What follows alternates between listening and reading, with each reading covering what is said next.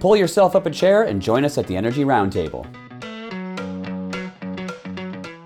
Welcome to Energy Roundtable. On this week, we have a special topic. We're talking about the updated, finally released, 2-year late Canadian federal budget. I have my leftover Easter chocolate ready and a coffee.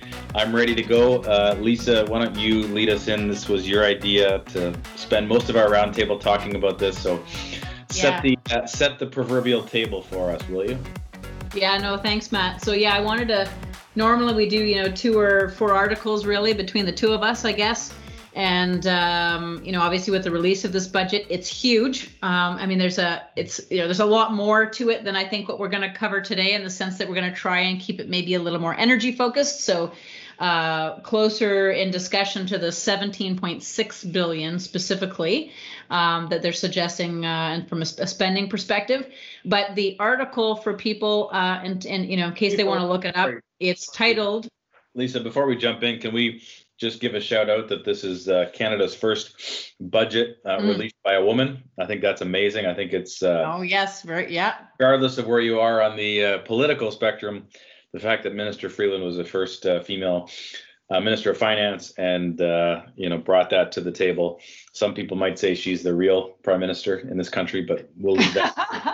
Regardless, cool that that's a milestone to celebrate. So anyways, tee up the article for us and let's dive right in. No, great point, Matt. So the article is titled Liberal Climate Plan Got Greener to Tune of $17.6 billion. It is from the Toronto Star and the author is Alex Ballingall. But I'm going to actually be referring to a couple of different documents here. We actually get consulted by Sussex Strategy, so I'm going to be referring to some of the stuff that's in that, as well as a lot of what really the $17.6 billion covers. So how do you want to go about doing this today, Matt? Do you want me to kind of list off some of what the article talks about in terms of what the 17.6 billion is going to be covering, or what are your thoughts there?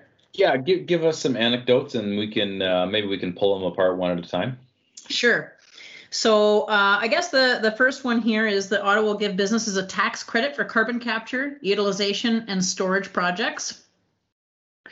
Then Ottawa's planning to issue its first green bond to raise $5 billion in the current fiscal year to fund infrastructure, clean tech, and conservation projects. The budget's also aimed at reducing emissions from residential buildings with a $4.4 billion program to provide homeowners and landlords with interest-free loans of $40,000 for deep home retrofits. So that, just for clarity, is to include better insulation, energy-efficient furnaces, water tanks, solar panels, and new windows, things like that. That only applies to deep homes, right? It doesn't apply to shallow homes. That's right. That's correct. And then it includes a $1.4 billion, $1.4 billion over 5 years for wildfire mitigation projects, improved stormwater systems, and the restoration of wetlands and shorelines. There's $3.4 billion over the next 5 years to protect more of Canada's land and oceans in order to achieve the government's goal of placing 25% of it under official conservation by 2025. And then, of course, this new plan will also increase the national minimum carbon price to $170 per ton of emissions by 2030, which, of course, we covered off a couple of weeks ago when the Supreme Court of Canada deemed it constitutional to impose that from a federal perspective across the provinces. So, and there's actually a lot more. This is just from the article that I listed from the Toronto Star. In addition to that, there's stuff that falls out of this energy realm, like childcare and agriculture and air travel and things like that. But there's a lot just to cover in the end. So let's take those one by one. So the first one was it was a tax credit for carbon capture and utilization. That's right. Yep. And does it give any mechanics in terms of how that works? Like, what is the tax credit? Is it basically just says projects that negate emissions by drawing carbon from the atmosphere with the aim of increasing Canada's annual carbon capture from 4 megatons to 15 megatons. But that's actually all the article states. It's a pretty short article, but it does give a pretty good summary of what's being covered by the 17.6 billion. My sense is that this one is one of the biggest, like, so carbon capture, I think 5 years ago was like, well, that's a pipe dream. That's not going to happen. I think the technology is maturing, and it's what because there's a lot of processes that we can't get away from, right? We talk about, oil and gas and driving our cars, but that's not the only place that oil and gas derivatives go to. So, your glasses are made of plastic, there's all these derivatives that come, from oil and gas that we're always going to need. And so we're always going to emit carbon, we can't totally get away from it. How do we capture it? And I think what's interesting structurally is that a tax credit, I think this is a nod, I think, to the oil and gas patch to acknowledge we're always going to admit it, we better capture it. And the tax credit allows people to, put it against, tax credits are only good if you're paying taxes, which are only apply when you're making money, right? And so for developers or people who are building projects, it doesn't make, whereas people who are spending money to make money or already making money, like oil and gas, especially with the price of oil going up, I hope this will be, really provide traction to them and really incentivize. So the carbon capture one is, you've maybe had more exposure to carbon capture than I have, but that's an exciting one, I think. Yeah, no, I agree. I think it's very exciting.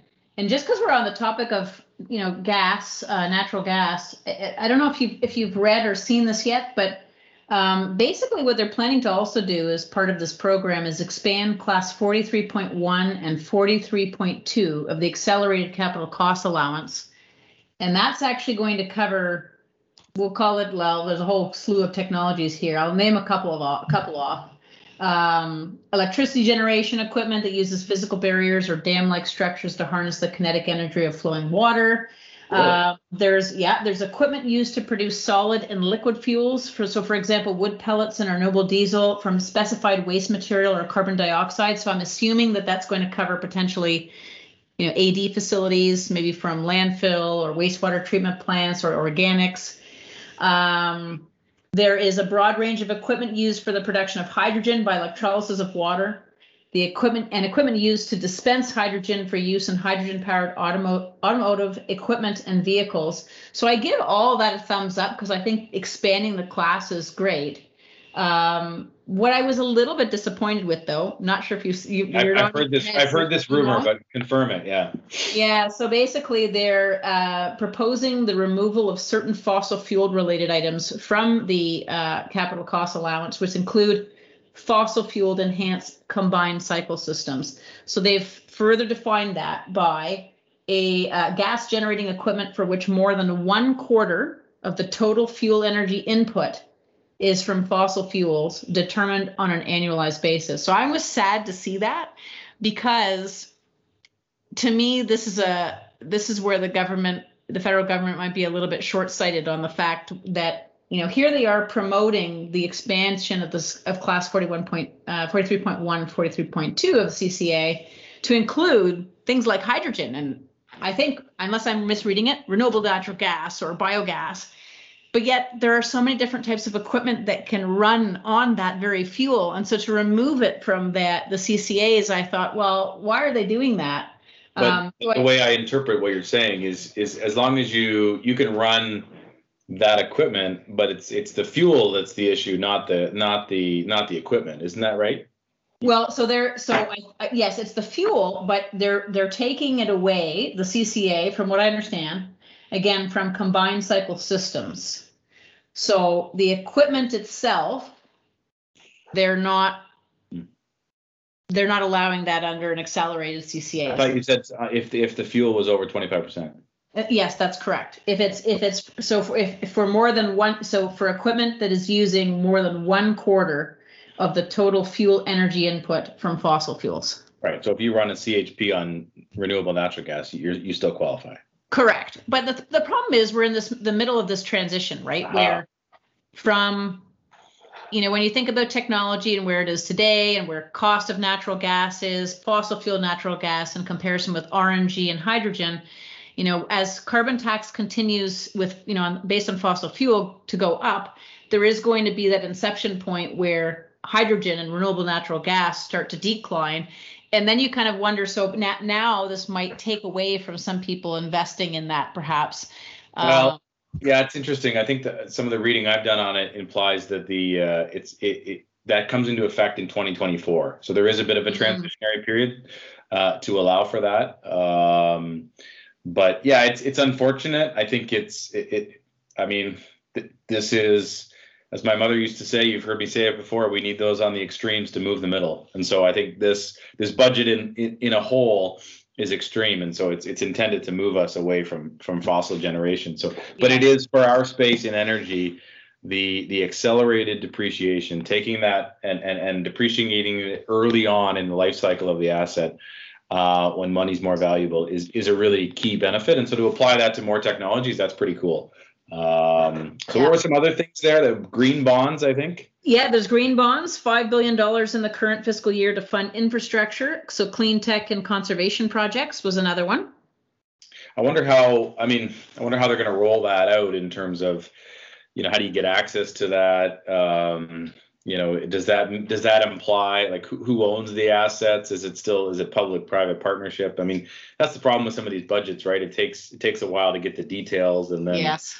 Does the thing get dragged down and caught in the details? We'll have to see, right? Yeah, exactly. Yeah, it's obviously there's just not enough information for us to kind of really know how, we're going to be affected, or other people in general, or just the industry will be affected, because it's there's just not enough detail there at all. Yeah. By the way, you're that's interesting. I don't know why now. Okay. Any better? A little bit, yeah, because you're farther away. Oh, okay. Yeah. Very weird. Maybe it's something to do with my camera or the recording today. The next one is $4.4 billion to provide homeowners and landlords with interest-free loans of $40,000 for deep home retrofits. So those are those projects that include insulation or energy-efficient furnaces, water tanks, solar panels, new windows, things like that. I think that's kind of neat. Is there anything, Lisa, in terms of investment in innovation, like, because it, particularly technology innovation and technology development, is that in there at all? Yes, it is. And I read it yesterday, and I'm going to see if I can find it quickly. So the title that at least we have from our Sussex report is Center for Innovation and Clean Energy. So it looks like the government will, in partnership with the government of British Columbia, provide up to $35 million to help establish the Center for Innovation and Clean Energy to advance the scale up and commercialization of clean technologies in BC and across Canada. So is that maybe the line you were thinking about? Yeah, I think whenever we can drive innovation and technology development, I think that's a real it's one thing to facilitate projects, and that's important. But if we can facilitate technology that can take a step function change in what we're doing, like the CCUS, like carbon capture, but how do we have breakthroughs in electrolysis technology for hydrogen? How do we have breakthroughs in solar PV or whatever, right? That's if we can be at the leading edge of that as Canadians, then there's an export opportunity too, right? That's right. So cool. That's right. Any other kind of last highlights before we get to the face? The other one here has to do with wetlands, so I'll skip over that one. This is kind of related, kind of not, but I'll put it out there again. So $3.4 billion over the next 5 years to protect more of Canada's land and oceans in order to achieve the government's goal of placing 25% of it under official conservation by 2025. So protecting our green lands, essentially. Cool. Well, the stuff will cascade down, right? And it'll be interesting to see what the details are, how they roll out into programs. Part of me is skeptical because, how do we get this into real projects? How do we get this, are there going to be so many barriers and so much red tape that, projects aren't going to happen? I hope not. I know it's hard to give away money freely, but we'll see. Yeah, I'd love to see I mean, I'm sure, over the coming weeks or months, we'll kind of see more of a point form list to kind of understand for ourselves how we can get involved and how our clients can get involved. But yeah, there's still lots to dig into here. That's for sure. Cool. Well, let's bring our Mark Charbonneau in for our face-off. Mark, are you there? I'm here. All right. What do you got for us today? Well, today on our face-off segment, the topic will be, is Canada doing the right thing by spending itself out of the COVID recession? And what I'll do is I'll flip a coin. I've got my quarter here. See it? And I'll allow the... Who's on the back of that quarter? Who's on the back of it? Queen Elizabeth. We're recording this the day after her 95th birthday, so happy birthday to the Queen. Oh, okay. Excellent. All right, so I'll allow Lisa to call it in the air, so you can go heads or tails. If you guess correctly, you get to choose whether you take the pro or the con side. All right. All right, sounds good. Right. Here we go. Heads. It is tails. Oh, nice. Okay. So that means Matt, you get to choose. Yeah, you get to choose what you want. I will choose, and I'm just going to jump right in. I will choose that Canada is not doing the right thing, spending their way out of the. I think first of all, I think the economy and the indications are that the economy will rebound just fine on its own. Thank you very much. As we come out of this, I think there's a lot of pent up demand. I know there's pent up demand in my house to go to Florida, as an example. So, and that doesn't help the Canadian economy necessarily, but I think there's pent up demand that will drive a lot of interesting things. And I really, as I've said before, and I said earlier in this roundtable, I don't think that government is in the best place to really invest and create multipliers and returns. And I think that they're going to be cumbersome in their rollout. I think they're going to be they're going to be slow to move, and they may or may not align with where industry's going. I like the tax credit one that we talked about for carbon capture. I think that's exciting. I don't know if that's not really spending, I don't think. But so I think that may drive some behavior, but just to kind of spend and to, give money away and try to, this notion that if the government can just print money and invest, and then the economy will take off on its own. I know there's some macroeconomic theory around, as long as if it's cheap money and the economy grows faster than the interest rate on the money, it makes sense. But call me a bit more of a small government kind of guy. I don't think it's the right thing to do, because the economy is going to recover halfway on their own. But Lisa, I'm open to your theory that they are doing the right thing as Canadians. All right, so I'll take the other stance. I'll try to do this in 2 minutes. So I think that it's important to be thinking about the three main elements in terms of how you get out of a recession or debt in the first place. So one of them is, you can tamper spending, which might be a little bit challenging when you're talking about government companies or even an individual from that perspective, because you have fixed costs. If Mark, you got a mortgage and you don't have daycare, but you've got costs, you've got fixed costs you can't change. Then you have, possibly an increase in revenue. You could get another job, make more money, but maybe a little bit hard to do in the case of, a pandemic. And then from a government's perspective or lens, to increase taxes right now, probably not the best idea. Then you can take on more debt. And I think, in this particular case, debt is not always a bad thing. You might have a $30,000 credit card debt if you're smart with the debt, and you go to a line of credit and you take that money and you pay off your credit card because it's got a lower interest rate on it. You might actually get further ahead. So it's short-term pain for long-term gain.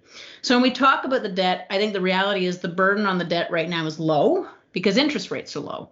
They've been at one of their lowest points in history. And so I think it's a great opportunity to embrace this kind of global transformation that we're going through, to green and clean the economy. I think it'll give marginalized people, such as women who have had to leave the workforce and who have had to take care of their families, a chance to get back at their into their careers. It allows small businesses to rebuild themselves so that you and I can visit our favorite restaurants again.